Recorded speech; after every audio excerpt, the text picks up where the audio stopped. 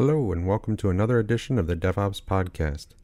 As always, the views represented in this podcast are the individuals alone and do not represent the corporation they work for. Thanks and enjoy.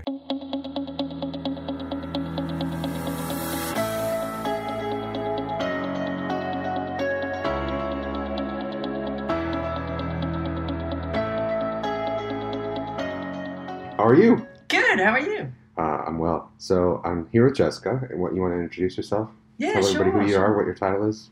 So, Jessica Constantinidis. Thank you, because I actually was going to try that. But I know. It's you've Greek. challenged me It's a few Greek. times, and I've not been successful once, so I was going to let you It's do actually pretty easy. It's Constant, as I say. Tinnitus?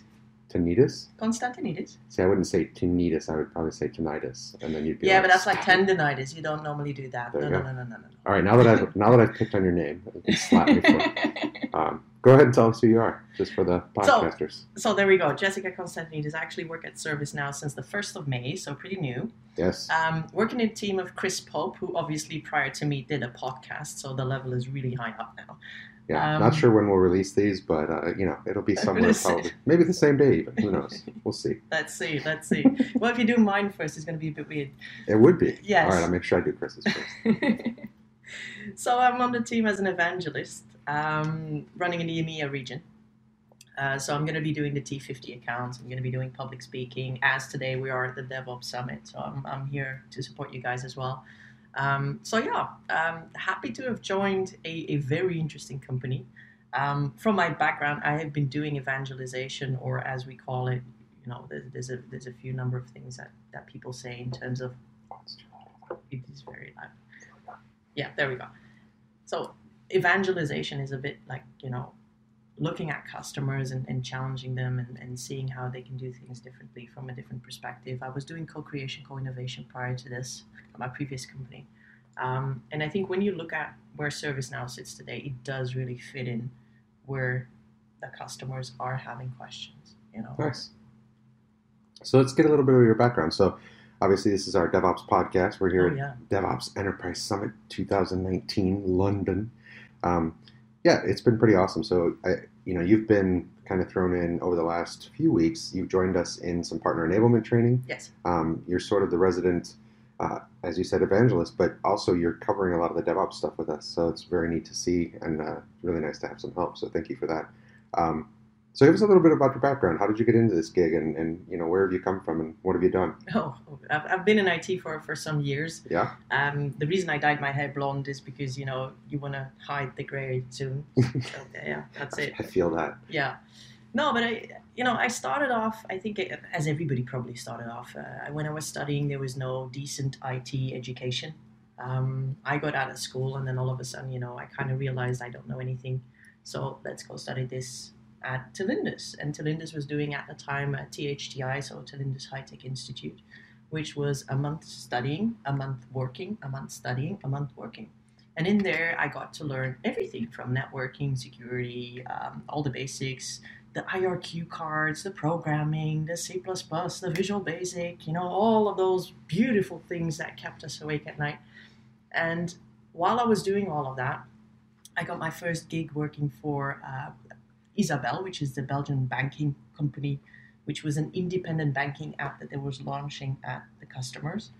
And you got to picture this now. This was in the 90s, right? Where we had to physically go to customers, where the PCs, not necessarily server, the PCs would actually be in barns or at their home office, or I actually had rubber boots to go install these things. And then we had the IRQ cards, we had the card readers, we had all of those things, and we had like half a day to get it fixed. And there was a really low band, the beep beep beep modem kind of thingies those days. Wow. Yeah, and that was the moment when I started working in IT and obviously working my way up, and then first line help desk, second line help desk, third line help desk. And then I kind of went like, this is not it, right?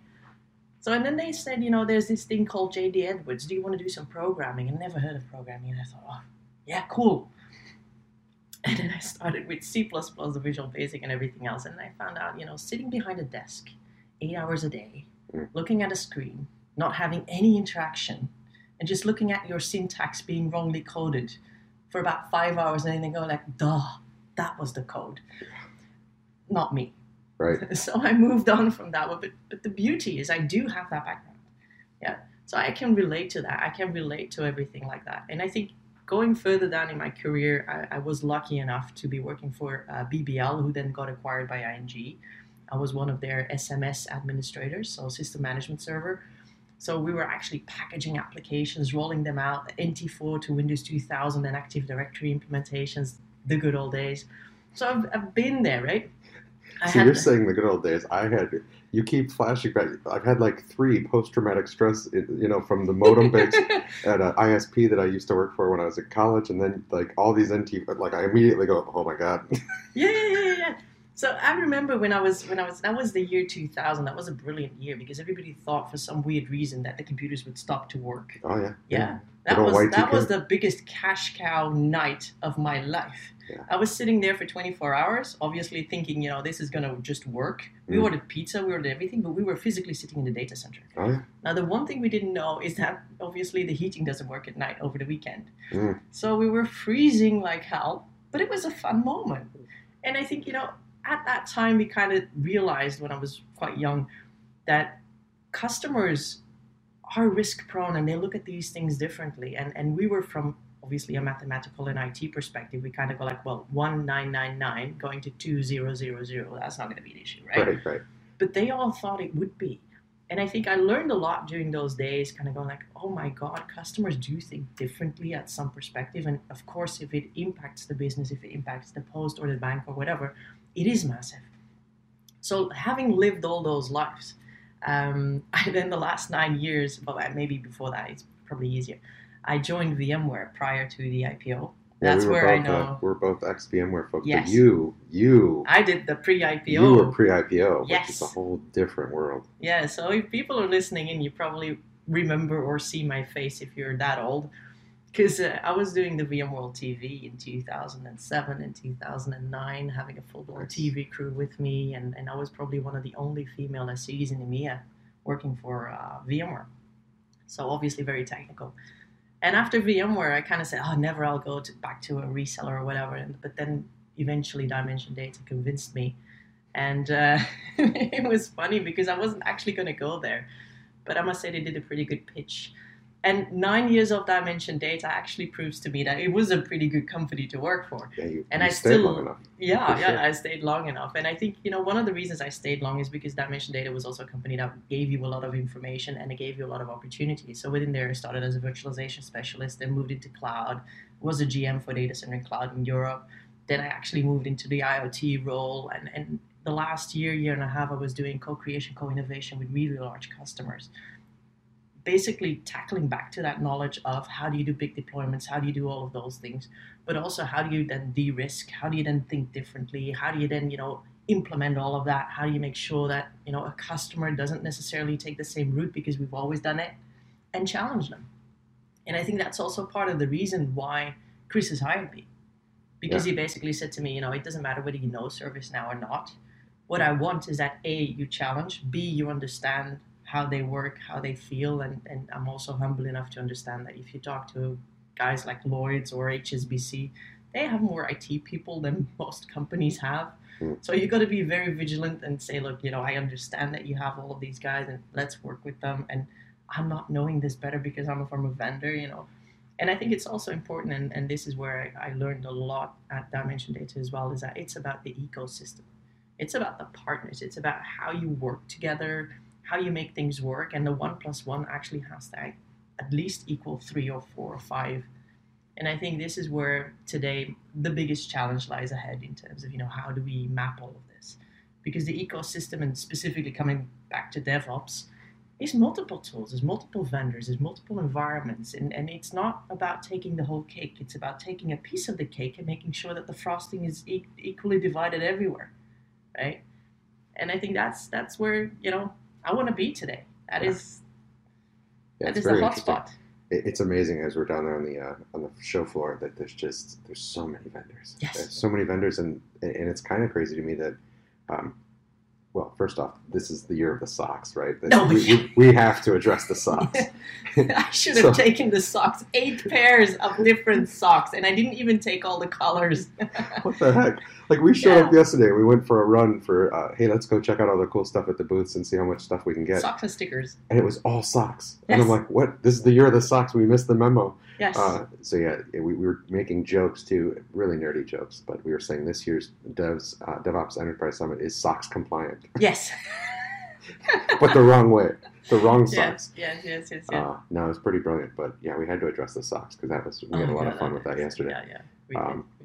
But, yeah, it is kind of mind-blowing to me because we sat down and we were talking to all these vendors and, but it's almost so crazy because we all have very similar sounding, everybody wants to show a value stream. Everybody wants to help be a single pane of glass for managing DevOps. Everybody wants to, but it's really interesting because then you have to be like, well, what data do you guys gather? And like, how is your platform redundant? Are you in the cloud? Like, how did you build and it's interesting because I see a lot of it. It's like, it's a really great tool, but it's not a platform. It's not a platform approach to this. So it's going to be interesting to see how the whole industry sort of shakes out from a management perspective. I will say that, my eyes were open, like I said, with Chris, that like once you see the service management lens and you see the world through that lens, it's really hard to see anything else as, kind of almost, I built this as a service, but I'm not doing any service management. So how is this really a service if I'm not really doing end-to-end service management? Yes. So that part's always interesting. But so let me hear from you. Like, what have been your most impressive sort of takeaways from the conference so far? I know we've only been here a day and a half, but What are your thoughts? What are you seeing that I think the first impression walking in is I see logos that obviously you do attach to DevOps, but you also see logos that you kind of go like, hang on, what do you do? And talking to some of the people, you're absolutely right. They all say the same things, but once you dig a little bit down, they don't have answers for all of that. And I think, sure, every vendor probably has their solution, which is, I call it the horse flap solution. They kind of go like, this is what we see as a problem, so we'll solve that problem, and that's it, right? But that, the horse flap solution. Yeah, the horses in cities that get the flaps so not to get scared, and they just walk what they need to walk, and that's it. It's pretty great. But I think if you then reflect back into a company and who that company is and what they need to do, you cannot have horse flaps. Because what you do here affects somebody there and affects somebody on the other side. And I think if you then talk to the customers, and the funny thing is we had several large brands actually popping up at the booth, where colleagues, so large brand A, colleague A, B, C, do not talk to each other. Large brand B, colleague A, B, C, do not talk to each other, but they're all asking the same thing. Oh, yeah. They're like, hang on, I'm doing this. I've got this issue. But I do not have A, visibility, B, I do not know how to get this, and C, our version is not up to date, so we can't actually get there. And what I also see is that they're very focused on what they do. And then I asked them a question, like I had a DevOps management guy, and he said, I have the processes, I have GitLab, I have all of that, I have Jira, I have all of that. I can now manage it. And I'm like, so how do you then physically do it? And he's like, what do you mean? And I'm like, well, do you log into Jira, GitHub, and all of the other guys and then manage it there, get an ITSM ticket, then get it back to the other side? And he's like, oh yeah, we'll do that, but then we'll send emails as well. And then I kind of lose track where we coded it in, and then we need to find that one again. And I'm like, but what if you could just have it in one location? What if you could just do that? And he's like, oh, can we? And I'm like, okay, so you have walked around, right? And he's like, yeah. And he's like, yeah, but everybody says they can, but they can't actually do this. And I think this is where the whole platform thing becomes very important, because you're basing yourself on data that goes into production, data that comes from users, that goes through users to approvers to whatever. And the A to Z, none of the DevOps management tools will actually go outside of DevOps. And you're stuck. No, it is very much so we've had multiple analysts, I think it was Charlie Betts that said it, and I don't know if he coined this term, but to give attribution, but he said data is the new oil. Like, that's an old quote. Yeah. I don't know who to attribute it to, but I mean, ultimately it really is. It's there's the most value in the industry right now is if you have the data, right? And we've seen that with Google and Facebook, and But it's also how you manage the data. I think a lot of the people forget about, okay, data's good, but if you're sitting on top of a pile of very valuable data and you don't know how to deal with that, yeah. you're in a bit of a pickle, because what are you going to do? And I also had data discussions with people, because data is so overrated to some extent. I think I had a discussion that was prior when I was still at Dimension Data. Somebody said, we want to do CCTV, but we can't actually use that data because it comes from the police. And I said to him, look, what do you mean by use the data? And he's like, well, we can't get it. And I'm like, of course you can't get it. It's personalized data. GDPR, you can't get it. But if there's a specific subset of saying, and I'm not now taking it in a completely, extracted version of, but that data contains, like, for instance, a criminal or whatever, and you're in a park and you're a female and you're alone at night, and that data doesn't necessarily say that it's a Joe or it's a Paul or whatever, but that person is known as a criminal, and you will get a text message saying, at your 2:00, going 500 yards, there is a criminal. You might want to go around that. Does that mean that you need to own that data, that you need to know that it's Joe or Paul or anybody else? No, you don't. You just need to be aware that you need to avoid that spot. Is that GDPR prone? No. Because I'm not sharing that it's Paul or whoever, and I'm not sharing that he's a criminal. I'm just saying you're not supposed to go there. Wow. Yeah? So it's about using that data, and it's also about understanding, is this something that A, we can do, B, is legal, C, is valuable. And I think that piece of value is something that people forget. It's not because you have data that it will bring you value. It's how you use that data and how you basically get out of it. If I know at 2:00, 300 yards, there's, a felon, I'm not going to go there. Right. Yeah? Yeah, that's regardless who I am, regardless who that is. And I don't need to know if they're if they have a parking ticket that they haven't paid for, or if they're a full-on criminal. But I just don't want to risk it, so I'll walk around it. Right. And you can share that data. That's not a problem, because you can say, look, there's an unsafe zone. Right. Regardless of deleting or sharing any of that subset of data. So I'm very interested, because you just triggered a memory from a few weeks ago when I was here. I've only ever been to London 3 times. Oh, there we go. I've seen you twice. Twice has been, you've seen me, and twice has been within the last month. So yeah. But no, one of the things that you kind of opened my eyes to was, we were showcasing and training some partners on our new DevOps product, and we were going through all these amazing things. And for us, we were talking about this thing called developer karma, right? And it was this idea that you could give levels of access to production to developers who were following process and procedure better, doing better code builds, doing better commits. And I remember you kind of shut us down and you said, guys, this must be great in the United States, but over here that'll never fly. No, workers' councils. Said, wait a minute. I go, what? And you go, the Germans will never let that fly. The GDPR rules for this whole workers' council, like, you could never put for performance data of an individual into a platform and then share that data between the teams. And we're like, that's the whole point of DevOps, like transparency, having teams work, and knowing who your best, Governments most don't quite think like that. Well, and that's, nor does that's HR. Interesting. Yeah. So tell me a little bit about this. Like, what are we up against over here in this side of the pond? And you're in Belgium, right? Yes. And so I don't know if we've mentioned that to anybody. But, so you're in Belgium and you're seeing a lot of EMEA. Like, what are those rules around GDPR? And yeah, so basically, let me give you an example. So if you do a survey, for instance, inside a company, and that survey purposes to actually give somebody a higher salary or a better position or whatever, you have to be very cautious and very careful of what you put in there, and whether you actually ask these people the right questions or not. So, for instance, for that developer karma, anything that can and will be used against a person that is linked to that person, that does not actually come back to, let's just say, the HR individual and can be seen by the peers, is not allowed. So it's funny because, yes, you want to do it with the best intent, but you can interpret it badly. So imagine you have the developer karma and you have a level 1 to 10. 10 is a really good developer, 1 is a really crappy developer. And you obviously want to reward the number 10. And I'd be 1 through 4. That would be my ratings, probably. Necessarily the 1. Then workers' councils could hold that against you and say, look, if you are number 1, we could potentially fire that person because you're underachieving, so you can't make that public. You can only do 8 to 10, for instance. And it's a bit weird because it kind of defeats the purpose of what you're trying to do. But on the other hand, it protects the employee. So I think if you go into workers' councils, I think depending on the countries, because obviously France is different than Germany. So if you get it past Germany, 80% of European countries will follow. Yeah, I think Germany is probably the most high up on standards and details.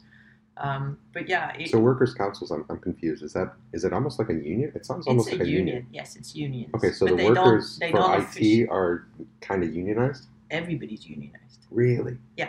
So basically what happens, and I can explain this for Belgium, for instance, if you're part of a union and they want to fire you, they have to have a specific reason. Like you have in the US, you have performance improvement plans and all sorts of things, right? The same thing for Europe. So you can have a bad review, but then they follow you up. And then after 6 months, you have another review. If that doesn't improve, then they need to do another 6 months and then they can fire you. Wow. We also have in Europe a little bit of a different contractual firing kind of relation. So if you get fired, you get money from the state to survive, right? So unless if your firing is because of a bad thing, aka you stole, you underperformed or whatever, right, then you do not receive that money. So it's very sensitive. Because if you get fired and your C4, as we call it, it's a form that you get, it's kind of like the firing form, says that you've been fired for a specific reason, it actually means that you will not get that money. So it's very sensitive when you talk about these things. And I think, you have to respect what the countries have put in, you have to respect all the processes and procedures behind it. And what I see is that not all people understand where that comes from. The real deal is that you have to be cautious and really communicate with the countries if you want to do these things. So if you do go into Germany, you say, look, you want to do developer karma, you need to really talk to HR, you need to talk to workers' councils or the unions, and they need to approve it prior to it being installed. Because if you don't, you can get in real trouble. Yeah, this is one of the craziest cultural things that, it's so funny because everybody says they want to do DevOps and they want to be DevOps. And, it's always tongue-in-cheek for me. That's why, I started a personal blog because I'm in marketing now. And But they're like, what are you going to call it? I'm like, you know what? Honestly, I hear so many people be like, and there was this meme that went around and it was like, I'm a DevOps. And so I called it I'm a DevOps, right? Because the whole idea is everybody wants to be it, but nobody, it's one of these things that's always kind of happens in our career where you hear a buzzword, I want to be in the cloud. I want to be a DevOps.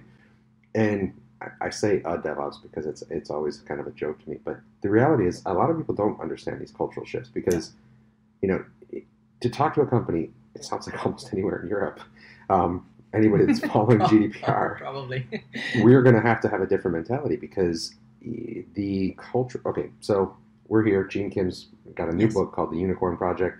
We've seen an excerpt. We've got early release to it because we're here and it's kind of cool. Comes out around the November timeframe. But the unicorns are these companies that are doing 186,000 changes in production, every day. Yes. It's the Yahoos, the Googles, the Wealthfronts, the Wayfairs, all these companies. But the regulated companies are always having a problem accepting DevOps. Yes. And now what I'm hearing is, when we talk about developer karma, it was always a positive thing. It was, basically, we kind of call it developer karma was one term that actually Tamim Hourani from RapDev has kind of coined. So big ups to Tamim because he's amazing and a very brilliant dude. But we've also, I kind of call it, because I come from kind of a financial services background, I called it the developer FICO score, right? It was this credit score where if you build up a high enough level of credit in such that you follow best practices, you do the right things, you have the right behaviors, you always copy your story ID into your commits, you always make sure that everything's tested properly into passing before you deploy to production, you have a very low incident rate that you're causing incidents in production, that you should then be able to get the positive side of it, which is now we write a business rule that says, every time, it would be you more than me, but every time Jessica now, because she has a developer karma score of 7 or higher, or developer FICO score of 7 or higher, she can now push into these production environments because they're low risk and she's got an automated change approval that's passing and it's awesome. Whereas Eric, he's still like barely a 2. But then even the idea with that was to be, well, whenever Eric goes to push code, make sure that a Jessica is overlooking his work and helping him build up his credit score. And it was this whole idea that we elevate the teams together. Yeah. And we have a lot of cultures in the U.S. where, the best one that I heard was just recently where literally every 18 months they swap everybody. Yeah. Well, actually, it's not in the United States. That's a company that's here in EMEA. But it could be. As long as you have HR supporting it and the Workers' Council supporting it, it's not an issue. I got you. But so you just have to have buy-in from They need to be aware. They need to understand the program and need to agree to the program. If they do not agree, it's going to be a nightmare implementing it. Wow. Yeah, this one was really cool. It's a company we may start working with.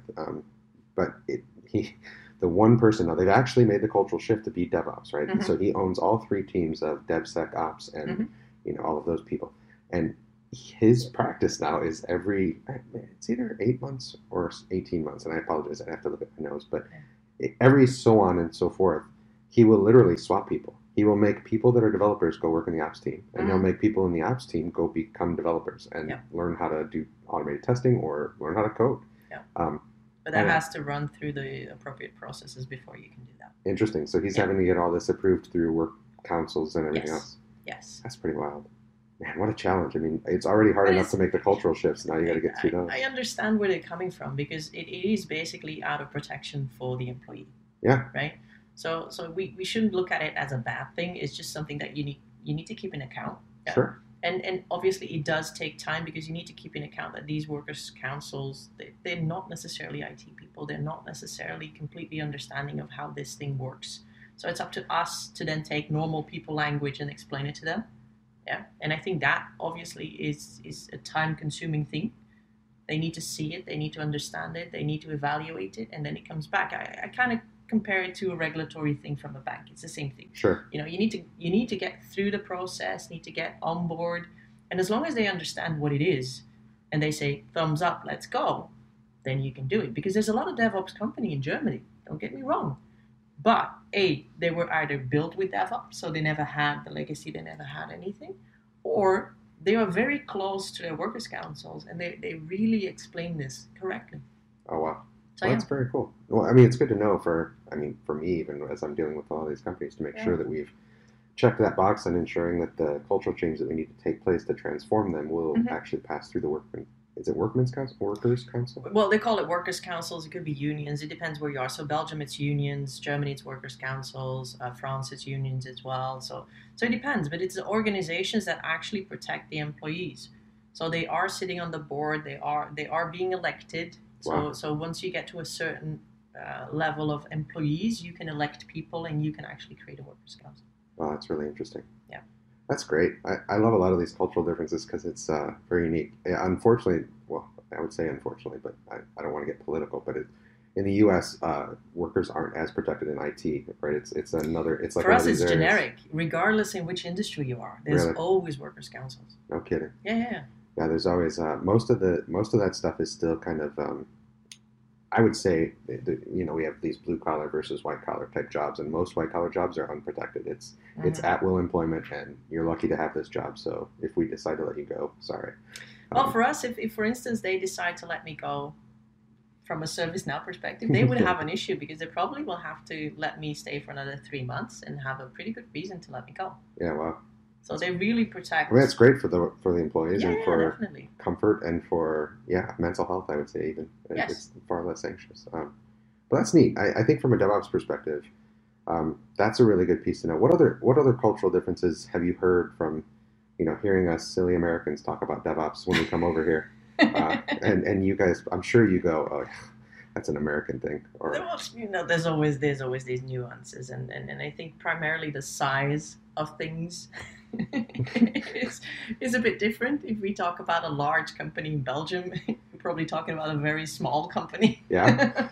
So I think put it in perspective and put it in the right degree. I think it would be probably better. But yeah, don't get me wrong. We do have large accounts here, and we do have those things. But I think if you look at the cultural difference, I think from a natural thing is that Europeans are probably less eager to just go like, yeah, let's do this. We're kind of like, hang on. We're very suspicious. We kind of like, hang on. What is it? And then after the what is it, it's like, is it going to benefit me? And then the next one in line is like, what is it going to cost? And we're very, I wouldn't necessarily say suspicious, but we're a little bit cautious when it comes to doing things. What I found out from a US perspective, if you do a great pitch, the guys on board is like, yeah, let's go. We don't do this. No. we kind of like, hang on, let me have a look at this. Let me come back to you. Yeah. and evaluate internally. That's what you see more and more, European companies do. Unless if you're actually in the hotspot cities, like in London, Berlin, the really funky cities, that's where you see the culture from the US actually coming up and saying, like, oh, what the hell? Let's just do this, And a lot of these people who do that are pretty successful. Yeah. Because don't get me wrong, they still have that caution, but they actually tick the box prior to the meeting. It's always interesting because that's always, it feels more like a DevOps culture versus like traditional legacy culture, because we have very conservative companies in the US that, working at any bank, I've dealt with a lot of the financial services companies. I always say this, I can tell within probably 2 meetings whether or not a company could even be successful in DevOps. Mm-hmm. And if you have any language indicators like, well, we need to dot every I and cross every T, I'm out. I'm like, yep, thank you guys.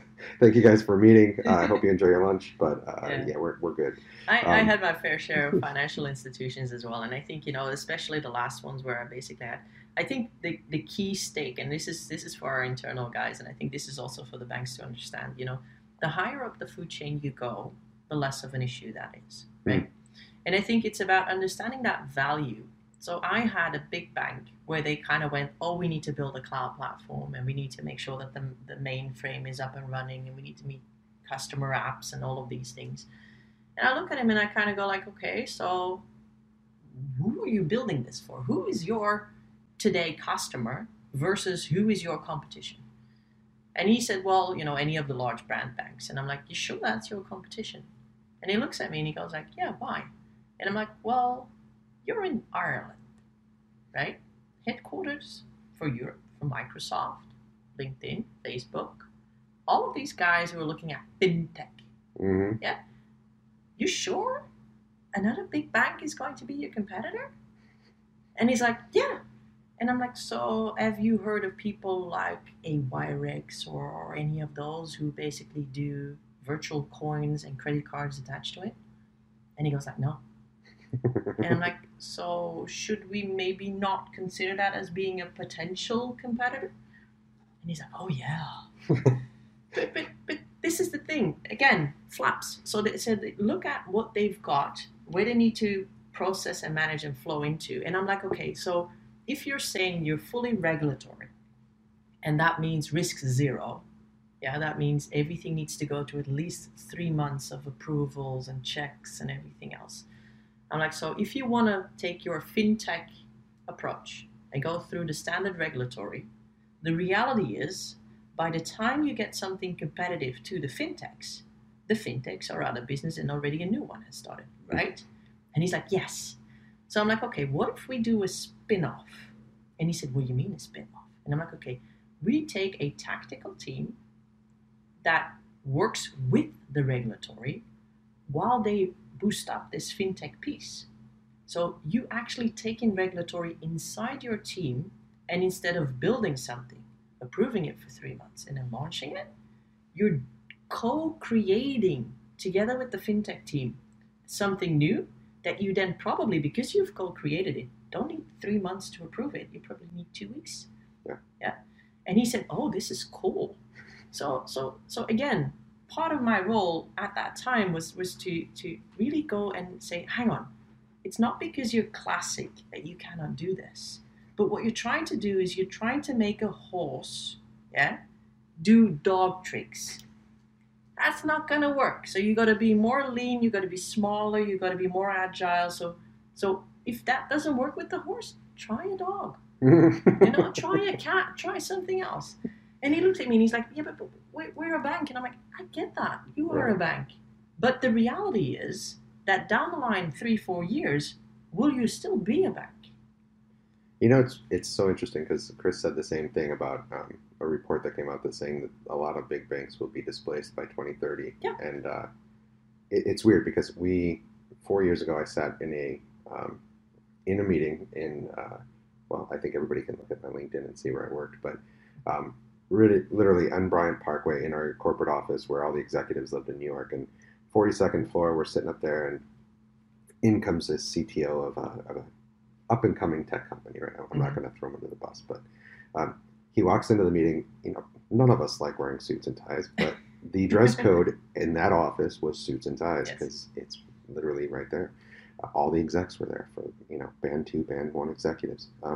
So we're all suited and tied up, and this person walks in with Beats headphones on, a T-shirt, like torn jeans, and like literally Birkenstocks, and walks into the meeting, and it's like... That's a fashion statement. Oh, and look, I'm jealous. But he's like, I'm the CTO of this company, and I'm like, I'm sitting there and I'm like, this is a legit company. Like, how is he getting away with this? But it's like, well, I'm a DevOps. And so it was like, I gotta be cool. Like, this is the outfit. Yeah. But he had, so that didn't set the table. I mean, I was cool with it because I'm like, this is the new thing, man. This is like, you're hip and with it when you do this. And I'm like, yeah, man, come into this office dressed like that. And then, but then he made the mistake in front of, my boss, my boss's boss, his boss's boss, all the way up the chain of saying, you guys are going to be displaced in 3 years. And the second he said that, I just looked over and I'm like, oh yeah, this meeting's over. Because, but now the reality is, they already knew that, right? That's their biggest fear. You don't walk in and poke the bear and tell them. No. Because when I took the job, their first thing was, we're getting displaced by a company called Wealthfront.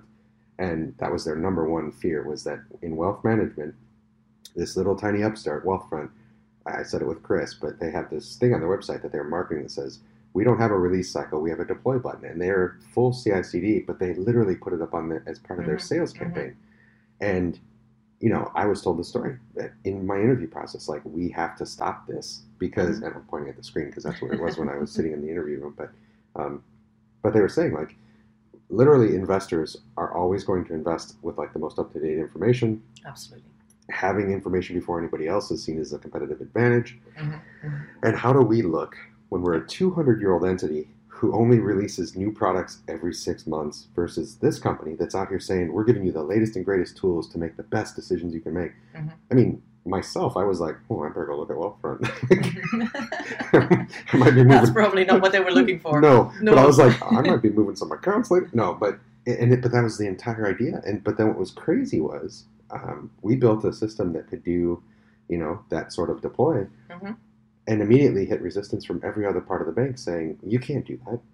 We have to follow our release management, and we have to follow this. And it was very painful. And that's one of the things that we talk about a lot now is our message is that a lot of these companies will become very agile and very fast in just their development team. And then they're like, yeah, we're agile, we win. They're not. But they've not actually moved the needle at all. No.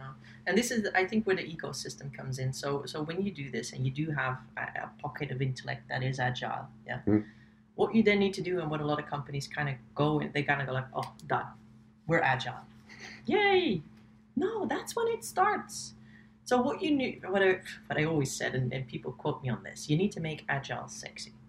You need to make sure that everybody inside your bank wants to have some piece of it.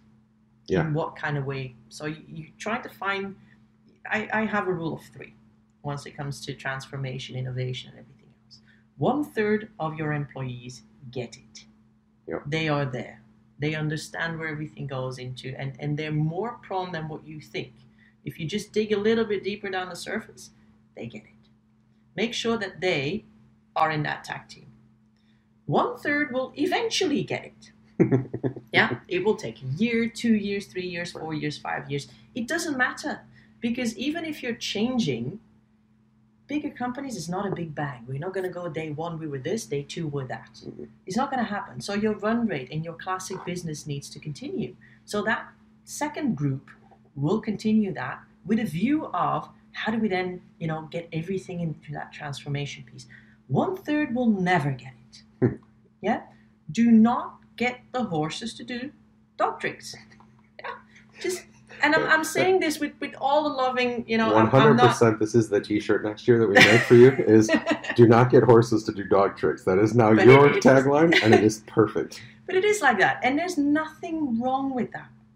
There's nothing wrong with people who don't get it.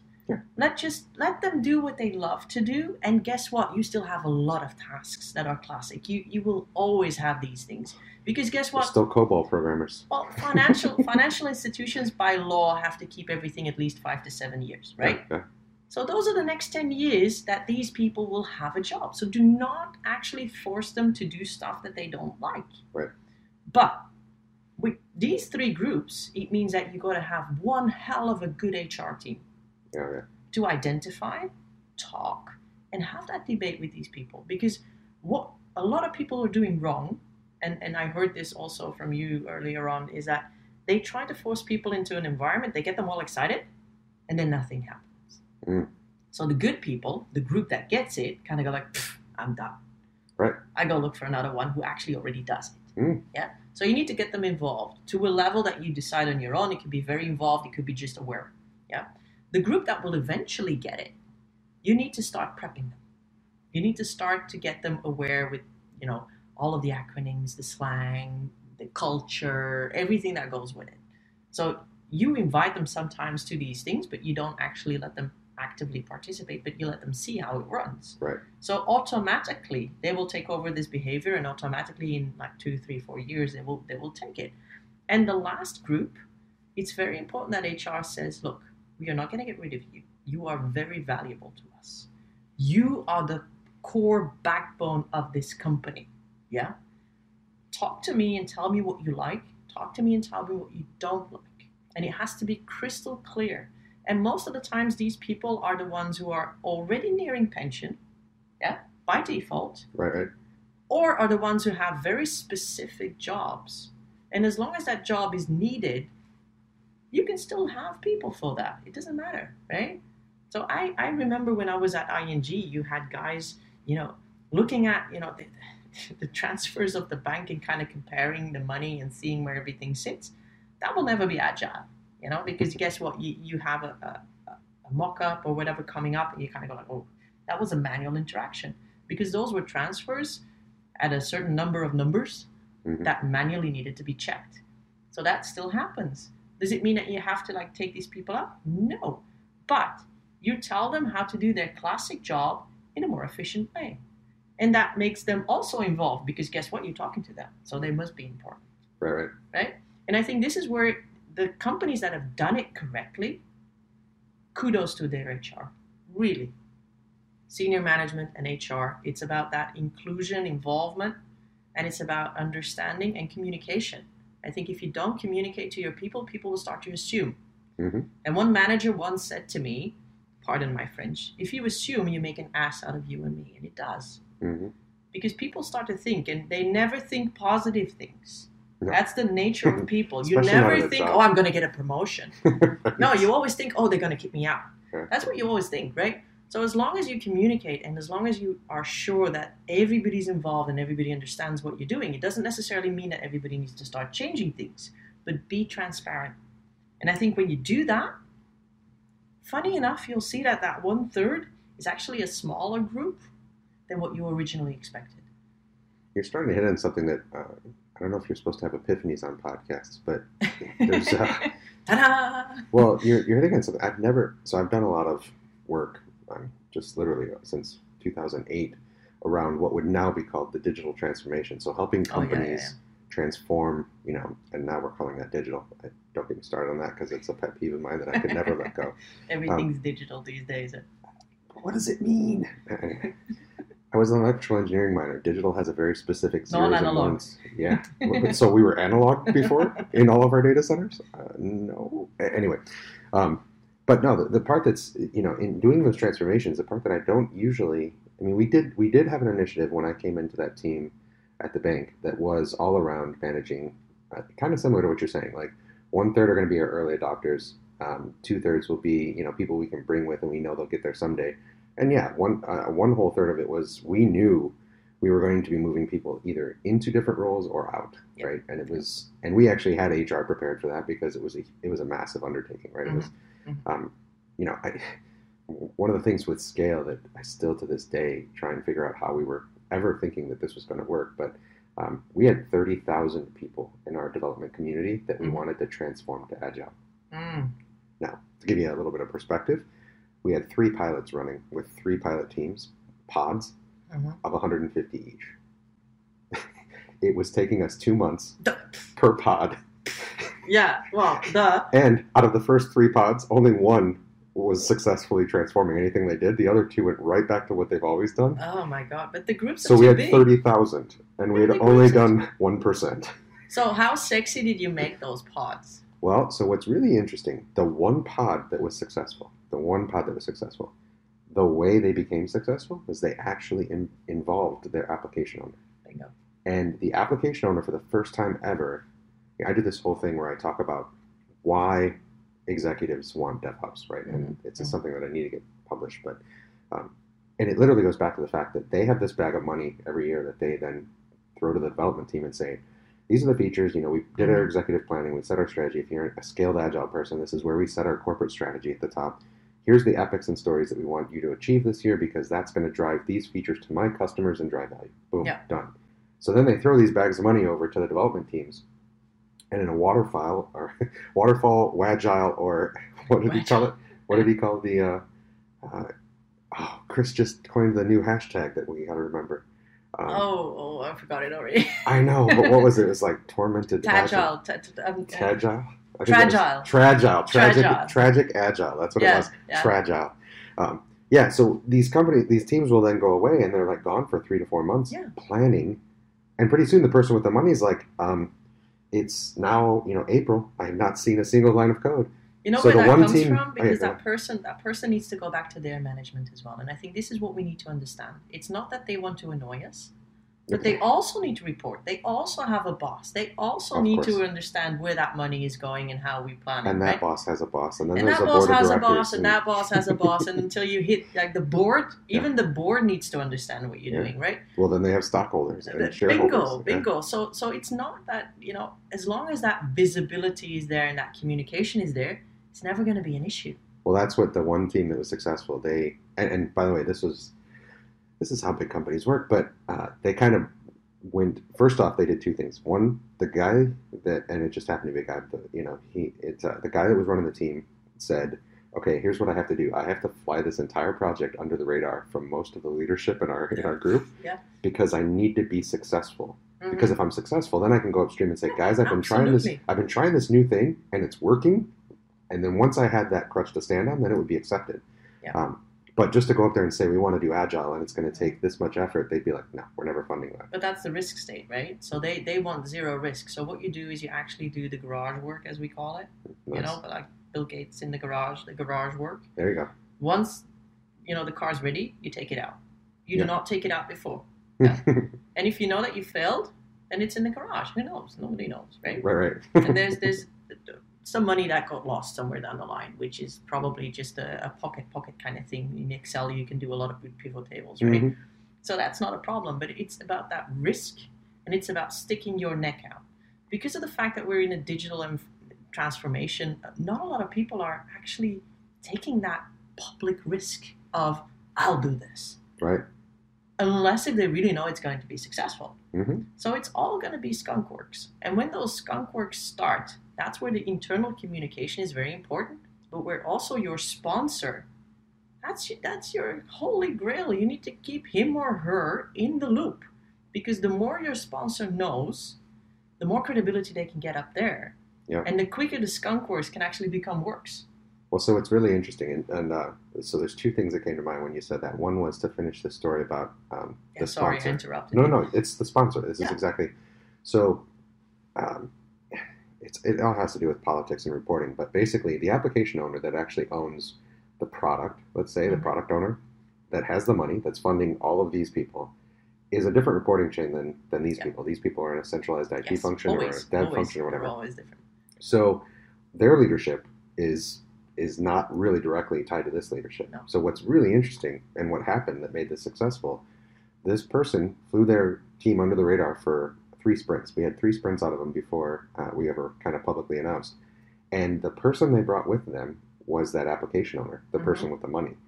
Was very interesting. I remember sitting in this meeting and literally this person was kind of rolling back. This is a replay of everything we've done around this, and to the business owner over here that was in charge of the corporate shared IT, they were very much a naysayer. They were like, this is great, but there's no way I'm going to scale this. Like, why are we spending time on this when we should be spending time business as usual? And this person, the application owner, she stood up and she like slammed her hands down on the table, and she was like, I have never in my entire career been as pleased as I am right now with the progress that this team has made. If you put a bullet in this, I am going to come after you because, and I was just like, whoa. And then I just looked over, and the person that had been flying under the radar just started smiling because it had proved true. Yes. If you make your customer happy, then it's the right thing to do, and that's going to win. Horse flaps. And so that's literally what made that one team was successful because of all that. It was a political kind of risk game. And so that brings me to my second thought that popped in my head. Have I ever told you about sheeple? No. Oh, God. So this was something, I can't take credit for it. Sheeple? Yeah, sheeple. And it's crazy because once you've seen a sheeple, then you end up seeing sheeple everywhere. It's kind of like M. Night Shyamalan, I see dead people. I see sheeple. So this guy tells me at the bank, and sorry, it's a short story, but it's kind of funny. But it goes to this idea that you need somebody to stick their head up and take the risk. Yes. So at the bank, I started presenting. I joined there like the end of March, early April. I then started planning, and like June or July, I started going on a tour, saying this is what we've planned and designed. And we're going on a road show, right? We were trying to educate, be transparent, DevOpsy. Yeah. So the guy, I have a guy who was actually a really nice guy. He'd been there like 18 years. And he pulled me aside. He's like, hey, come here, young blood. And I'm like, yeah, what's up? And he goes, I want to tell you a little story. And I'm like, all right, this should be good. And he goes, I've been here a long time, right? I'm like, yeah. Well, you're an old timer, right? He goes, well, not really. I'm only 18 years in. I was like, that's not a long time. He goes, oh, there's people here who've been here 30, 32 years. Yeah. He goes, 18 is only about halfway. I was like, wow. But to you, that was already like, oh. I was on my 14th job in 21 years. Yeah, it's something that it's very foreign to me. So anyway, he said to me, he goes, let me tell you this story about sheeple. And I go, sheeple? And he goes, yeah, you'll notice to be successful. He's like, you want to be here for a while? And I was like, I mean, I had every intention to be, yeah. And he goes, well, let me tell you the story about sheeple. He goes, if you look at all of us as kind of being sheep in a herd, he goes, what you'll find is every year management towards the end of the year comes and takes wool off of our backs. And so long as your head's down and you're just kind of marching along to the beat of the drum, we'll all just take a little bit of wool off your back and it'll grow back. You'll be fine. And everybody's happy and you'll be fed and you'll be hungry. He goes, but every once in a while you get a couple of these sheep that just start sticking their heads up because they're curious or they want to do these new things or they see something shiny. And he goes, those sheep tend to have their heads cut off when that shearing blade comes by, and well, they end up on the dinner table. And I'm like, what, 4 months into this job? And I'm looking at the guy, and I'm just like, am I the sheep with the head up? And he's like, well, I don't want you to read into it. He goes, but you're making a lot of noise. That was a hint. That was a clear hint. Like, oh my God. But honestly, he's like that. 100%. You're saying it takes that sheep that's willing to stick its head up and go, guys, there's a better way to doing this. I want to try something new. And you may get your head chopped off, but you may also be, the person that ushers in this great transformation and becomes a hero. But I don't know. Unfortunately, the culture, we call them corporate antibodies at the company. The virus that we were was trying to infect the system with a new way of doing things, and we had corporate antibodies come out and try and cut our heads off and put us on the dinner table. But coming back to that point, I think if you find somebody who is willing to be a sheeple, help them in skunk works, and prove it before actually you stick your head out. And I think this is where the sexiness comes in. So you gotta do it low key. Find a team that really wants to do this, that really wants to be part of it. And most of the times, it's not their core day-to-day thing, but empower them. Make sure that they can get there. And once you have a success, then it's not just one sheep sticking their head out, it's the whole herd. Right. So they're not going to put the blade out, right? And that's what you want. You want the herd to stick their head out and kind of go like that. We're there. But that's what sheep do. That's what sheep do. So yeah, and maybe there's a border collie down the line who goes like, oh yeah, let's do that. But wow. Yeah. For those of you at home, our analogies are all over the place, but I'm loving it. No, but the thing is, can't teach a horse dog tricks. No. Sheeple, and border collies going wow. Yeah, but the horse and dog tricks, it's a border collie who does the tricks, right? So you need to find the right border collie. And then maybe your shepherd will guide the whole company in the right direction. Yeah, it's interesting. I mean, I feel for I actually have. It was interesting because it's taken about 4 years, but I went from. Ooh. I think I went through those 12 stages of grief, but or however many stages there are, I don't know. But there's a whole part that now I've kind of come back around to having empathy for those big companies because they have every intention of doing the right thing. Yeah. They want to modernize. They want to improve. They want to digitally transform. But the problem is they have people that have been there 20 years who are comfortable and safe and and the company, their risk profile is safe. They've kept themselves out of the newspapers. And yeah, a lot of people always ask me, they're like, you've been an executive a couple, and I've been a mid-level executive a couple times, or executives for a reseller, which I don't think really counts. Thank you. But sorry. That's fine. Yeah, I've been one. I just didn't think it was like, when I look at some of the executives at big companies, it's just, they do a different thing. But anyway, my point was, it's like this perception thing. It was like the service management thing. What do you see the world differently as an executive? And I actually boil the entire experience down. I'm like, okay, I learned 4 new tricks when I was an executive. I was like, and anytime I talk to an executive, I try and keep this in mind, that this person sitting across the table from me probably thinks the same way I did when I was in that chair. Yeah. And these are the 4 things. This is my life as an executive, according to Eric. And it's not trademarked. It's probably not even that smart. Yeah. So there's these 4 things. And the 4th one, unfortunately, I don't see enough executives worrying about, but I'll give you kind of my take on it. So I always said an executive only cares about 3 things. And that one's pretty broad across all of them. And it's, is this going to save me money? Is this going to drive top-line revenue and make me a hero and make the company a hero and make my stock price go up and make me more money? Yes. Or 3, is this going to put me in jail or in the newspaper or have me lose my job? So those are the 3 things. So it's like CapEx, OpEx reduction, top-line revenue generation, or risk. Those are the 3 things that they mostly care about. Now, the 4th thing that I would like to say an enlightened executive will care about is, and what I found makes me not a very good executive is, when I was at the reseller and I was an executive, it was just 6 of us that started the company. And then we got to 100 people. And there were nights that I would lay awake in a hotel room hoping that a deal would close, because I would be sitting there thinking, like, oh my God, like, when it was just 6 of us, it was on us to pay our mortgages and our families. And it was only 6 families, and most of us had been pretty far along in our careers. But now we have 100 families. 100 families that are relying on us to make sure that these things close and that we're successful, and that there's that we don't miss payroll or that we don't do that. And it was like, oh my God. And that was the part. And it's this empathy for your employees. And that's the 4th thing that I think a really good executive starts with. That is their primary concern is, am I actually leading an amazing team of people that are motivated because they love being here? I think that should be primarily an executive's job. But that tends to be kind of modern DevOps-y thinking, is that, you flip the leadership on its head.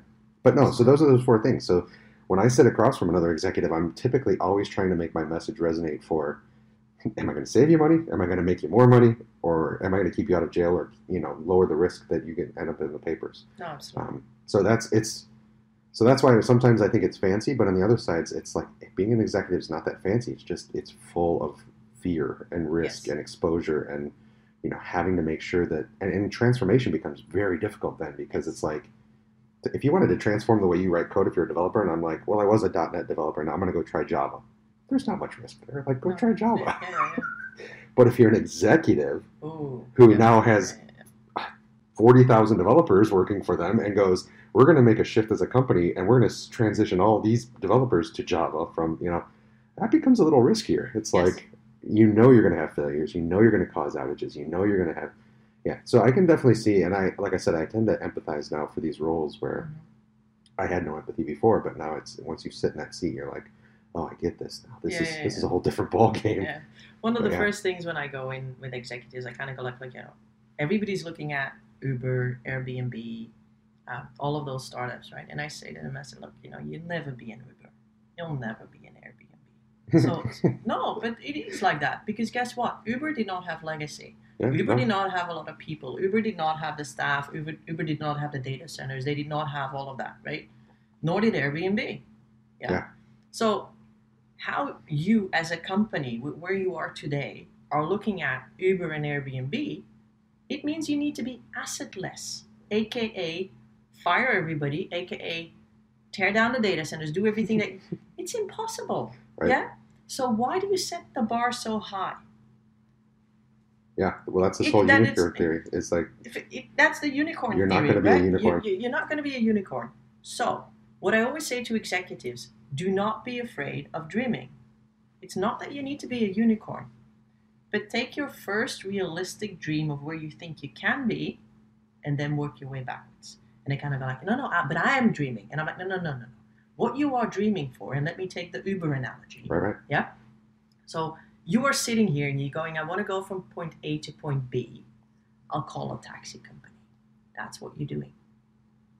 You're not going, I can go from point A to point B using an Uber, using a Lyft, using a Get, you're not thinking like that. You're thinking, I want a taxi to take me from point A to point B. That is looking where you are to the future. Mm-hmm. I said, if you say, I want transportation, whatever that might mean, right? It could be a flying drone. Yeah? If that's the flying drone, fine. Then we'll work our way back from the flying drone. So for a flying drone, you need a flying license. You need a drone. You need some of the other things. You actually don't need a road or a car. So get your dream right. Get it realistic. Because obviously when you dream big. It's not going to be a flying drone. Yeah. But it might be a helicopter. So work your way back. God knows they daydream about flying cars every... But work and your way back. And teleportation. If we could get teleportation. Beat me up, Scotty. I love it. For sure. But if you work your way back, you'll find different paths to your today reality than when you look at the reality and then peer at the future. Because peering at the future, you go through the paths that you've already taken. Mm-hmm. And they kind of go, oh, that makes sense. That's really good. And I think a lot of those executives, after 2-3 hours, they kind of go like, this is what I want. Because they never really think about where it is. The same thing with the bank analogy. If you look at, the fintechs, God knows whatever is going to come up tomorrow. It could be completely disruptive of the business. But you're now doing this, looking at what is there, trying to compete, and by definition being too late already because it exists. Right. Yeah? What is beyond that? Maybe I can be a first entrant in a new market and not a late entrant in an existing market. Actually, that's one of the most... So Chris Pope mentioned the CFO, Mike Scarpelli. When I first came to ServiceNow, we had a meeting where we got to talk to... it was Frank Slootman at the time and then and Scarpelli. And it was really funny because we were saying to them, all of us were ex-C-somethings and we were part of an advisory council. So we basically came to them and said, where do you see us in the marketplace, and who's our biggest competition? And it was all this standard, jargony BS, whatever. And the coolest thing that I've ever had anybody say to me, it was what he answered back with, which was, he goes, you know what, quite frankly, I'm sick of talking about this. Like, we need to go create a market. Like, there is no market for what we want to do. We want to literally make the world of work better.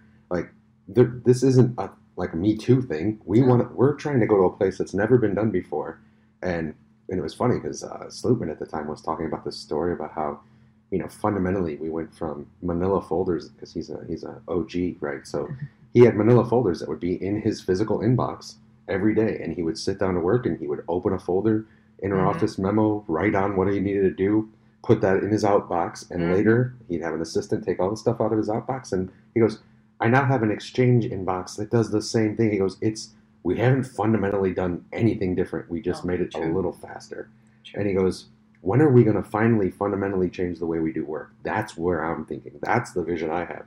And I was like, oh my God, this is amazing. Like, but that's like the future. Yeah. So he had a vision, and then he went back to where do we now stand today, and how do I do those steps to get to that? Yeah, but it was this idea of we're not going to just take place in a market. We're going to create a market. Bingo. We're going to create a new thing that's totally different. And that takes some big dreams. And I got to say that, being here 3.5 years, I've seen this company do some amazing things from that perspective. Absolutely.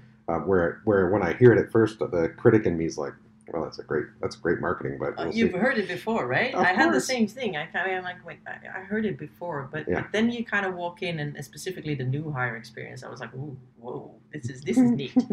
And I think the Kool-Aid is strong. Yeah, the Kool-Aid is strong. But and then you find out it's pretty real, and you're like, whoa, yeah. this Kool-Aid's no joke. Yeah. And I kind of like when I joined and Chris said, we do eat our own dog food. And I kind of went like, yeah, right. Everybody says that, right? Until he then came up with the agent app. And I went like, ooh, one app for everything. Oh, cool. I'm so jealous of all you newer hires because... you didn't have that. No, 3.5 years ago, we didn't drink our own champagne or eat our own dog food or whatever the term is. But honestly, the view that was kind of... Your onboarding, I'm sure you have the new HR onboarding thing that has literally like all of your deliverables and how to get to everything and get access for it. It's freaking brilliant. Yeah. If you've never I did everything prior to actually joining. I was like... That's insane. So for like the first 2 months I was here, it was... how do I get a corporate card? How do I get this? How do I get a MiFi thing? Very easy. Well, it is now. Chatbot. It is now.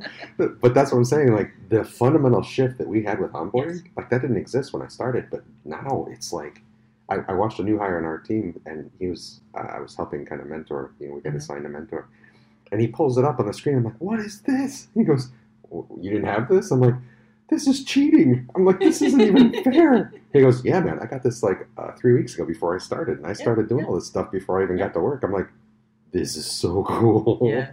And the beauty is... I was like, I almost want to quit and start over again so I can go through that process. No, but the thing is, I probably shouldn't do this, but I do it. And I did it earlier on at the booth as well. I pull up this app and I show customers and I'm like, look, this is my onboarding. And they look at me, and there was a guy from American Express, and he looked at me and he said, what is that? And I'm like, that's our app. One single app. That's sort of just and onboarding. Everything is in there. All the HR applications are in there. All of the ITSM stuff is in there. Everything is in there. And he goes like, oh, cool. And I'm like, yeah, I know. And it's on an iPhone. It is cool. I don't need a laptop anymore. Nope. If I really wanted, well, obviously I'm not going to do that, but if I really wanted to, I could do my work from the iPhone and the iPad. Obviously not presenting, that's a bit of a tricky one. So literally the last mile, so I'm going to give Colin O'Brien props because he's trying to make the switch from getting rid of it. And, we've all probably tried at certain points, but the last piece that he says is coming out in iOS is right now we can have 2 PowerPoints open and copy and paste between them. Yeah. He said that's the last thing that's missing from an iPad replacing his laptop is the ability to copy and paste from one thing to another without closing the file, opening another file, pasting, closing the file, because that's what you have to do today. But so he said he's... Depends on what I'm going to give him some tips. Not necessarily. You can get around that. Yeah? All right. Well, you need to call him up and tell him how to get around that. He's downstairs. Yeah. I assume it's kind of late. They might have gone already. But anyway, the point is, yes, the future is always kind of coming. That's the neat part about this entire industry is that we get to see stuff. In 3.5 years, the onboarding process changed dramatically, trust me. And it's so cool now because, I show everybody that too. I'm like, check this out. Like, this is what you could do. And the thing is, you don't have to fake your enthusiasm because you really love using it. I'm genuinely enthused. Like, I wish to God that was mine because mine was painful, right? And that's this tagline if we're being fully transparent, which we can be because this is a podcast and that's cool. But like when we heard our new marketing about we make the world of work better for people, it was like, wow, that sounds real lofty. But then it started to become like reality. Like we literally, even that onboarding thing, it's like, what's one of the most painful process to go through? Starting a new job. Yes. Like everybody's done it. Well, if you haven't, I'd be shocked. But most everybody's done it. I've done it 14 times in my career. You probably hit like the top notch. You're like a... Yeah, it's... an expert. I get bored easily. But no, and so I've seen 14 different onboarding processes. And I can tell you, not one of them was fun. Not one. And then you see this sort of thing. Just for the sake of it, just do it again. Yeah, like I said, I kind of just want to go through the onboarding process again, just to see how much nicer the new version is. But no, I was jealous. When something causes you to be jealous. Oh yeah. Then they've hit the mark because I'm like, he was on our team. I'm like, Jason, this isn't fair, man. Like, this isn't even funny. Like, why do you even have a mentor? You don't need a mentor. Like, you've got a chatbot mentor. Yeah, you've got a freaking AI. Just ask the AI and leave me alone. And he was. Yeah, we're coming to the AI. I think I'm also doing AI and machine learning for Chris, not just DevOps. And I think I've been on some boards working with AI people and everything. And yesterday I even met a guy working for the university who basically does. Kind of like predictions on life quality with people with cancer. And it's staggering. I think we're at the verge of understanding what AI could really mean to us. And I think if you then look at where companies are, where the numb jobs could be taken over by AI, and where we go to not reactive but predictive, where we go into a world where, you know, your phone will tell you, or your whatever you have as a device, because it probably won't be a phone anymore, will tell you that, hey, there's a traffic jam, you might not want to leave now, or tomorrow you might want to do this. The things I've done with some of the companies that I worked previously with, I was at the innovation board of Adidas. It's staggering what these guys are doing. And I think, you know, we're scratching the surface now. We're not really doing AI yet. I think once we get past the GDPR, the data, and the whole legal side of it, and we get to the point where we get security right, we get everything right, life as we know it is going to change. Oh, it's going to change dramatically. And well, I think Elon Musk even said that on a Joe Rogan podcast recently about the idea that once we open that box, it's going to, human beings will evolve. Like it will be whether we want to or not, it will evolve the way we live. And Dave Wright blew my mind one time with a presentation that he did. And he did a presentation to us and said, here's something that's very interesting when you start to have these thought experiments. He goes, right now, statistically, 80% of all organ donations come from car accidents. Yes. If we have self-driving cars and artificial intelligence, and the crash rate goes down to literally like 1% from what it is today, he said, everybody thinks this is amazing, this is impactful, this is so great. But this weird butterfly effect is now we don't have organs for donation, and people are going to live longer, and people are going to have less risk. And so it's just even that little, and I was like, it was random in kind of a presentation he did for us, but it was something he had just been kind of noodling on. And I'm like, Dave, that's insane. Like, I haven't even considered any of this stuff. And he goes, no, this is what we're trying to think of right now. It's like these weird side effects or butterfly effects of artificial intelligence. And those are the ones we can think of. Those are the ones we can see coming. We don't even know what the ones are going to be. 80-90% we don't know. I think if you look at what let me quote Adidas on this one, because they did a pretty good job, I think. I love the way you say Adidas. Adidas, I know. You gotta say it like American. No, it's not Adidas. American. Adidas is German-based. Herzogenaurach. It's called Adidas. Hey, you speak what, 6 languages? Yes. All right. See, I speak 1. English. So for your sake, Adidas. Thank you. Adidas. That's what you gotta give it, America. Yeah. So one of their goals is not necessarily being a sports company, but trying to go into the healthy citizen kind of environment. And they said getting rid of excuses. And I looked at one of the execs and I said, what do you mean by getting rid of excuses? And he's like, well, let me give you one example, the green light run. And I'm like, what's a green light run? And he goes like, well, we did this kind of thing in Tokyo when we opened up the running store in Tokyo, and we wanted people to run in the city of Tokyo. And he said, nobody wanted to run in Tokyo because there's too many traffic lights, right? What was that? I don't know. It was a beep. What beeped? I don't know. Interesting. We'll see what beeped. And he said, nobody wants to run with traffic lights, right? Because you're running, you're warm, and then all of a sudden you have to stop. I don't know what's beeping. I don't even know. Me neither. Is it the camera? I don't know. All right, so go ahead. Green light. We'll just keep going. So yeah, so he said, if we take away the excuses, you can run, right? And I said, what do you mean with excuses? And he's like, well, if you don't have a red light, you can run, right? And I'm like, yes. So he's like, we have Runtastic. We have these little babies. Nice. The iWatches and everything. I think it's a GoPro. I think it's dying. Yeah. So we have these. So when we do these things, we know exactly how fast you're running. We know exactly with GPS positioning where you are. We know exactly how the traffic lights are set up, right? So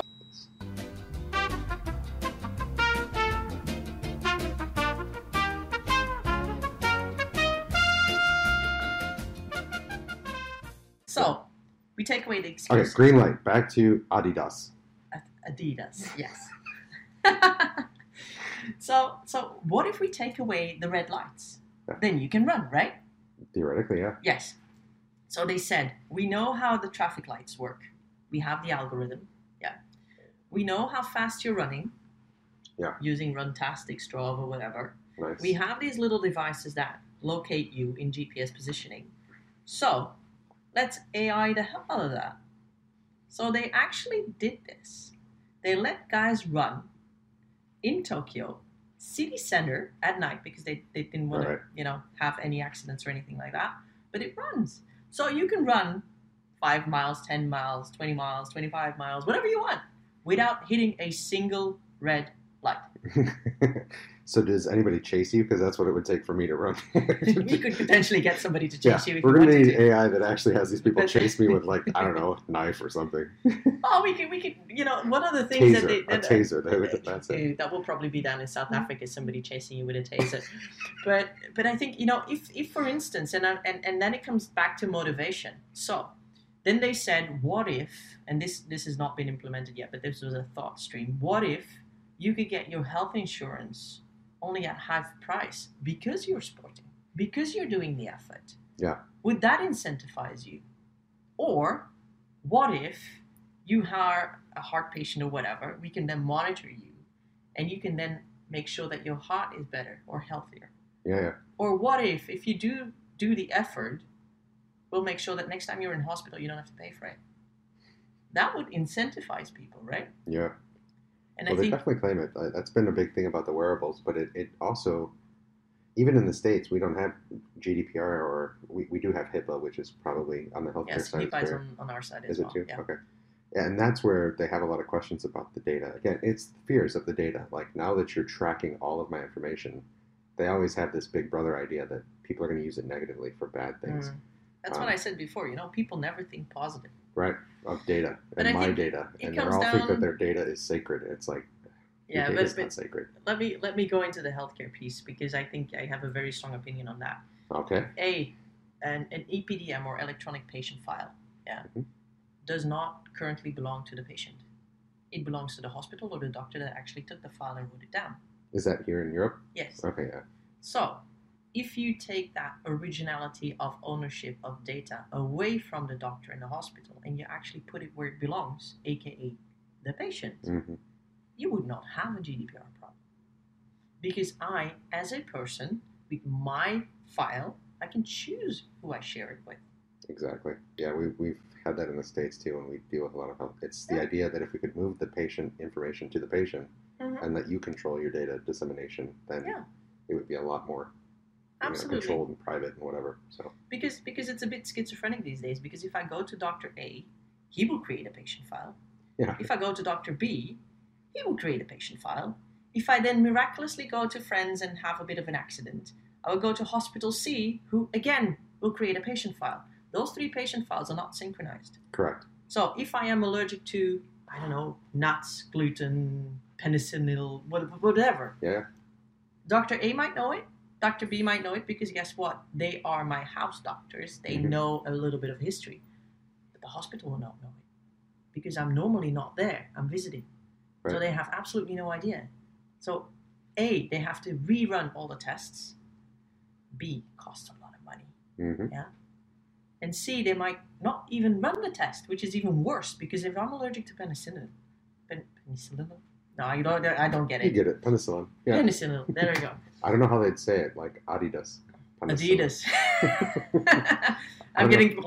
It's a bit. I'm getting thirsty. A long time, I'm thirsty. So if I'm allergic to that one, that avoid it. That could be catastrophic. If somebody injects me, that could be like total 5 minutes dead, done. And it happens, funny enough, and I don't want to scare people, but it happens on a daily basis. Oh yeah, for sure. And we see it all the time too. And I think... And they can totally get around it if they had a unified patient record, because you could see everything and you'd have everything. Like, it's... The idea of storing a patient record in the cloud, it's so simple, and it's so, like... Yeah. Well, the thing is, people are scared about, personal information, but guess what? We do all of our banking in the cloud. We do all of our governmental stuff in the cloud. Our whole profile with the FBI, the CIA, and everything else sits where? Cloud. But then we are scared to actually put something in that can save our lives. Yeah, it's interesting to me. Which is a bit weird, isn't it? It is. There's a special place in my heart for people that are, I kind of call them paranoid. Data paranoid and they don't have Facebooks, they don't have Instagrams, they don't have Twitters, and their answer is always, I don't need anybody watching me. And it's... Well, I get it to some extent. Like, there's people who I honestly think are a bit, I wouldn't say stupid, but not the smartest.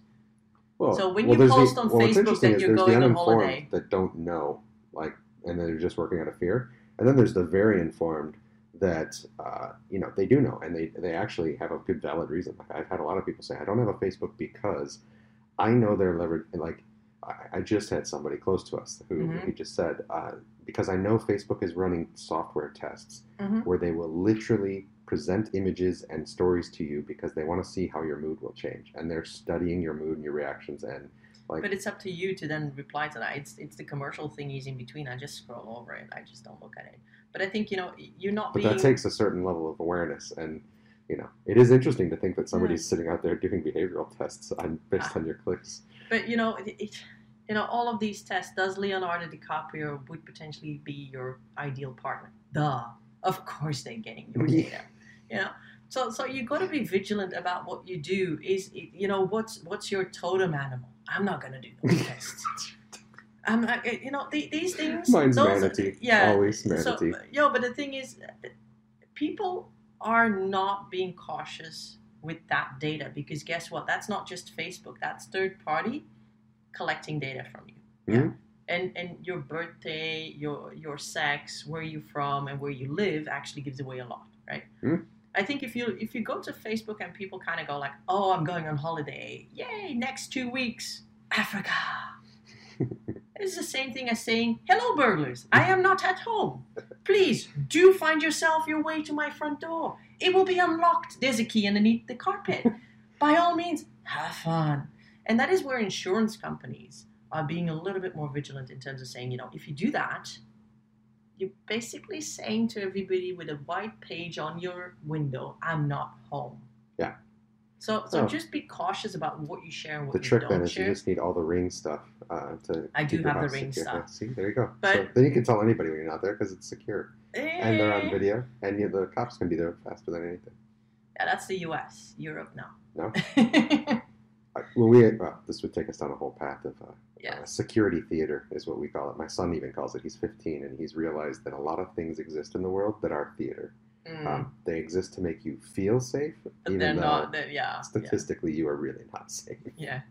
And now he's getting his driver's permit, and he's studying all this stuff, and he's like, Dad, statistically that if you do, and I'm like, it's great when your kids become smarter than you. Like it's so much fun to watch.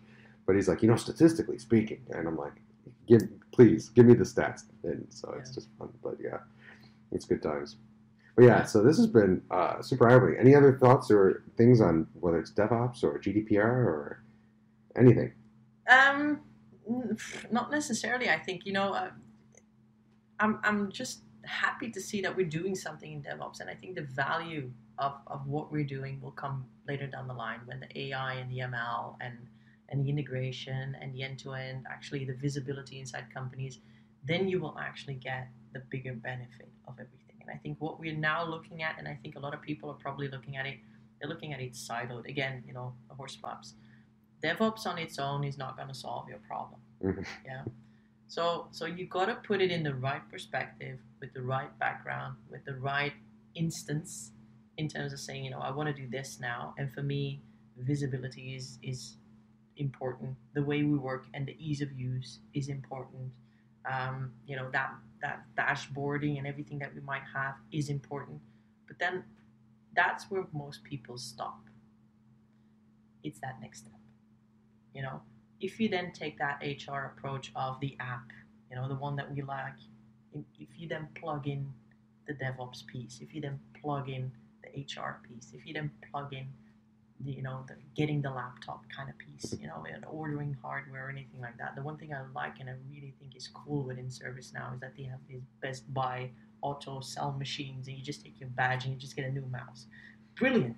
I don't even have to get a ticket. I don't know how many mice I get a year, but I just try one. So it's a IT vending machine. Yes, it's a vending machine, and we have them at some of our cooler offices where you can literally walk up, and if I need a new Apple mouse, if I need a new since we all carry Macs, every dongle that Apple makes you purchase, you can literally, you don't even have to deal with an IT request. Oh, badge, done. You put your badge up, you touch it, and it creates a change. It creates a request to your manager, creates an approval that goes through the whole process, gives you the thing, charges your cost center, and you wait not at all. Finished. You literally just walk up That's and done. literally next, finish. It is perfect. It is pretty legit. But if you would then, in that same philosophy, think about DevOps, think about, onboarding, think about all of the things that you have in your company, which are tedious processes. In that same philosophy, once you have something, whether that's a fingerprint, a badge, an iris scan, whatever, right? Yeah, get that done. Yeah. How much more productive would we be, right? It really is. I mean, that's it. Most of the stuff we've been talking about, and it's funny because we don't tend to market this way, but it's when I just sit and talk to somebody like we're talking at the bar, I'm like, look, we're trying to just get all the painful crap out of the way. Like, that's what we're really ultimately trying to do is like... But we can't put that in the slogan, right? Get the crap away. Exactly. It's like, get auditors off your back. Like, it's like, but that's really what we're trying to do. We're trying to just make things easier, make them faster, make them simpler. And integrate it end-to-end with that same type of visibility. And that comes down to the data and understanding the data and actually visualizing the data to people who need to know the data. Yeah. And again, those ecosystems, I honestly, and that's why I like ServiceNow, we're not about taking the whole cake. Right. We know that we're not going to take the whole cake, and we don't need to take the whole cake. But the frosting is everywhere. Yeah. So, and when you look at that frosting, is that frosting layer, which obviously makes the cake good. Because we all eat the cake because of the frosting, not Sometimes necessarily just because the of it. There you go. So what I do is I compare Although my kid and ServiceNow. I eat the whole thing. Oh yeah, you eat the whole thing. But I compare ServiceNow to the frosting. So it makes it so much better.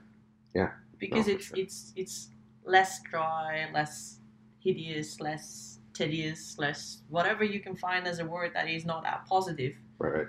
And it gives you that, oh my God, feeling. And that's what you want. That's really ultimately what you want. And I think if you look at companies, we need to get rid of that ITSM kind of like, oh, you're an ITSM company. No, we're not. No. We are the glue. I always say to customers, if you don't understand anything from IT, we are the glue between everything, right?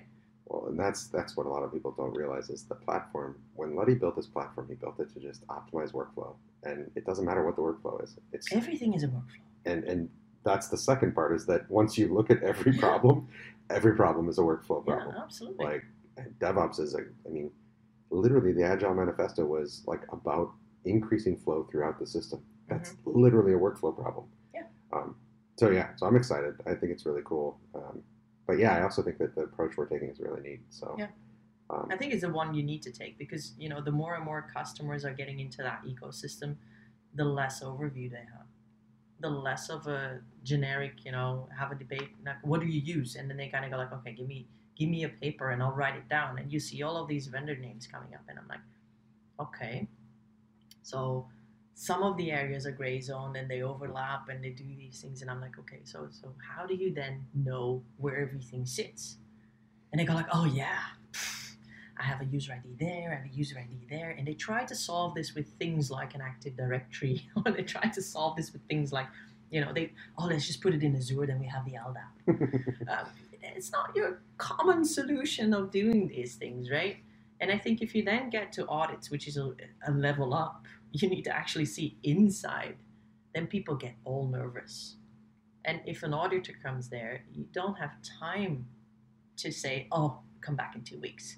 No, my favorite thing ever, and you just reminded me, and yeah, the auditor thing is huge, but you just reminded me, so on the plane over here, I was sitting next to somebody, and they didn't have a privacy screen, and we're right on top of each other, but he opens his laptop up, and I'm just going to say he works for a major cloud provider, right? And so, a major cloud provider who really touts their innovation, and this person works and literally has like a logo, works for the operations team. Mm-hmm. And so I'm just like, at first I was like, holy shit, I'm sitting next to like, this is a big player right here. And then I notice, and I'm trying to watch my movie and I'm trying not to be that guy that looks at other people's stuff. But you do, right? But it's like, I see him working and I'm like, he's managing everything in Excel. And he's literally like copying and pasting jobs from their system to Excel, back to their system, back to Excel. And I'm like, they're using the Excel platform. and I was literally just going, that's they have operationalized a spreadsheet again, and they are one of the most innovative cloud companies in the world. And I'm like, I can't even right now. But it's like, but it's still, I can't. It always shocks me when I see somebody operationalize Excel as their platform of truth. I was, when I was the GM, I was dying of pivot tables. In all honesty, I was like, I would literally copy paste pivot tables from vendors, because guess what? By the time I actually created it, the copy paste one was easier. Yeah. And I kind of went like, is this my daily life, being swamped in pivot tables? And then maybe, okay, you still have the Excel, and there's like 2, 3, 4, 5, 6, 28 sheets behind it, and then there's different files behind it, and then by some weird reason, some files are being synchronized to SharePoint, the other ones are not. So then they're like desynchronized, and you spend like quarter end at least 5 days on this. And then I kind of reflect on myself, and I'm like, I'm a pretty expensive resource for 5 days of Excel. Yeah, I could probably find somebody who does this way better than I do. But the thing is, it is sensitive information. So it is actually P&L information, BU information, all of that. And you can't share that with somebody from a junior level. But they probably know better how to build those pivot tables. And then I kind of went like, we have all of this AI. We have all of these DevOps things. We have platforms. We have everything. What am I doing here? Yeah.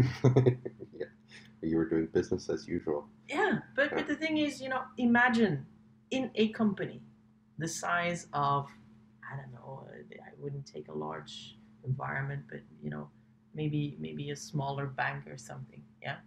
And you have probably about 20, 30, 40 people doing this at a ratio of a salary of an average of what, 2,000-3,000 euros net, maybe a little bit higher, I don't know. Yeah. And then you divide that, so that full week is about 500, 600 euros, yeah? Times 300, times every quarter, times years. Hello, that's your budget. Yeah. Oh, yeah. That's your budget. It adds up quick. It adds up quickly, and I think when I go to customers, and most of them kind of come to me and they go like, oh, we don't have budget for this.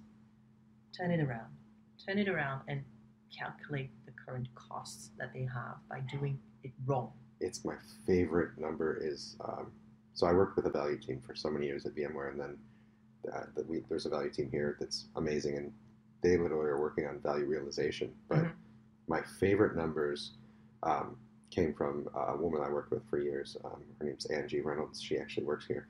But she did calculations on what to me was the most brilliant way of getting it, and it was the cost of doing nothing. Yes. And she would always do, like, everybody does an ROI.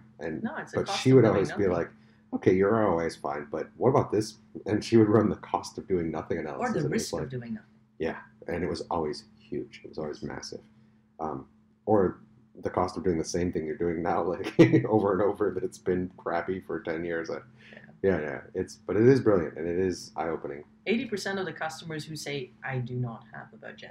Yeah. The cost of doing nothing miraculously turns into a budget. Yeah.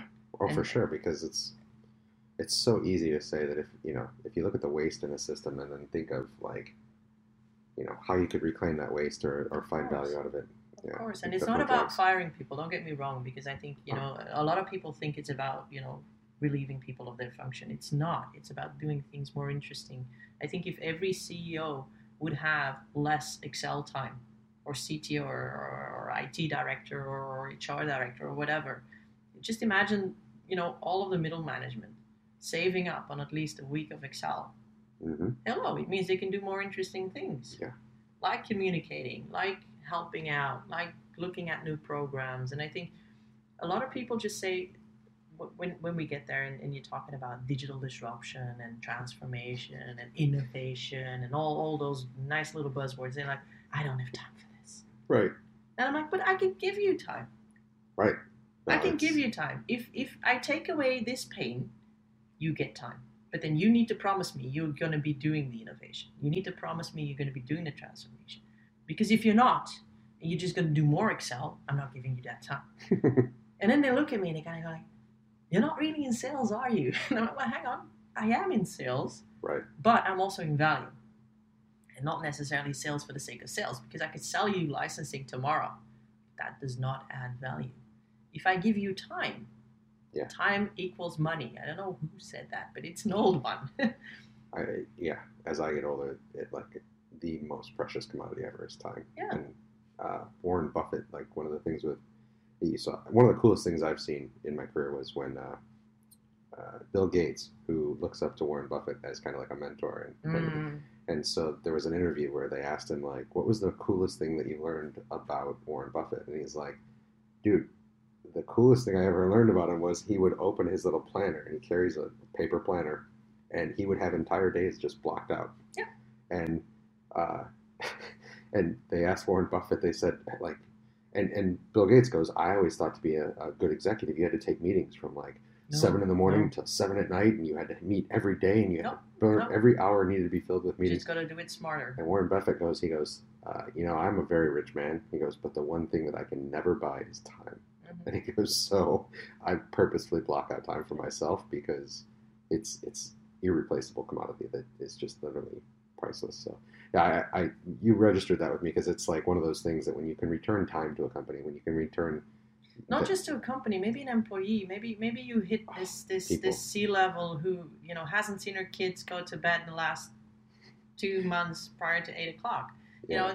Those things. You give back, and I think to some people it means giving back to doing something else. It means some people give back to do sports, family, health, whatever. Right. And that is literally priceless. Oh, it is. I know it's a slogan from MasterCard that a lot is priceless, but these things really are priceless because guess what? People do get sick. People do have need to visit families. We're all pretty busy, and I think it's not about filling your calendar from 7 a.m. in the morning until 7 p.m. It's about finding that 2, 3, 4, 5 hours of intense, smart working, and then trying to find those other times for something more interesting. For sure. No, it's really cool, and that's what I love about our mission, our purpose, and everything. It's just we see this. I mean, you're relatively new, but over the 3.5 years, I've actually seen this. I've literally seen this happen in many different places, and we talked about Virgin Trains and their story about they're literally changing the way they do, and it's helping everybody. It's helping all these commuters every day. Now we need to do the airplanes. That's the next in line because I'm like, well. I know you and I have met with a pretty big travel company I'm like, if we could make this process better, it'd be so cool. Like, if I could just show up at the airport 5 minutes before the flight leaves, that would be brilliant. Because now these days, when you still get like the classic ticket, it says 2 hours up front at the airport. Yeah. Oh. Yeah, right. They don't even know which gate they're going to use 2 hours up front. So why would you as a passenger be there 2 hours up front? What if you were at home and you could already send your luggage the day before? You don't have to haul it to the airport. Imagine that. That would be brilliant, Yeah. But even one step further down the line in the Adidas flow of thinking, what if we print our T-shirt on the other side? You can. It exists. Wow. The cost of production is still very high. Right. But we will print shoes and T-shirts and everything else because it's feasible. So why would you carry something heavy, which A, you can lose, which you obviously have experience with, or B, why would you even take it on? You can print something because guess what? When you're there, I was expecting a heat wave, 40, 45 degrees. I'm looking outside. It's not really a heat wave, right? So thank God I've got this leather jacket because I've been freezing inside. But imagine you're traveling light as you are, obviously wearing clothes, but you would print what you need on site. Wow. Why not? Well, but if that's hopefully they have the sizes for fat guys because I know my shopping you can print whatever you want. It's just a 3D printer that needs to be big. Print a tarp with a logo on it. No, but imagine this. So never needing to pack again. Yeah. Going everywhere where you want. And then finding local printable stuff in the fashion that you'll see because it always happens, right? We go on holiday. We're obviously we don't have a lot of time to shop. So we get there and we kind of go like, oh, but everybody has that bikini. I want another one. I've never had that problem. I know, not the bikini, but maybe the swimming shorts. And you kind of go like, oh, but there's a Hawaiian theme going on. I don't have a Hawaiian one. I want a Hawaiian one. So you could print it, right? So I think, and again, going into that view of what if. What if we all just wore digital shorts that we could just change the color of or pattern of. It exists. Via phone. It exists. There you go. There's an app for that. See. There's an app for that. That'd be pretty legit. So yeah, think about what you want, reverse engineer, and one day you will get there. That'd be pretty cool. Printable shirts. Oh, awesome. Well, on that note of printable shirts and color changing swim shorts, I think we should probably cut this one off, and then we can, if we need to record another one, we always could. There's a lot of stuff we can talk about. For it sounds like for months. Awesome. Well, thank you so much. Oh, thank you. Thank you. It was great having you and Chris join me, and thank you for making that happen. That was really awesome. It was my pleasure. Yeah, awesome. We'll talk to you soon. Cheers. Bye.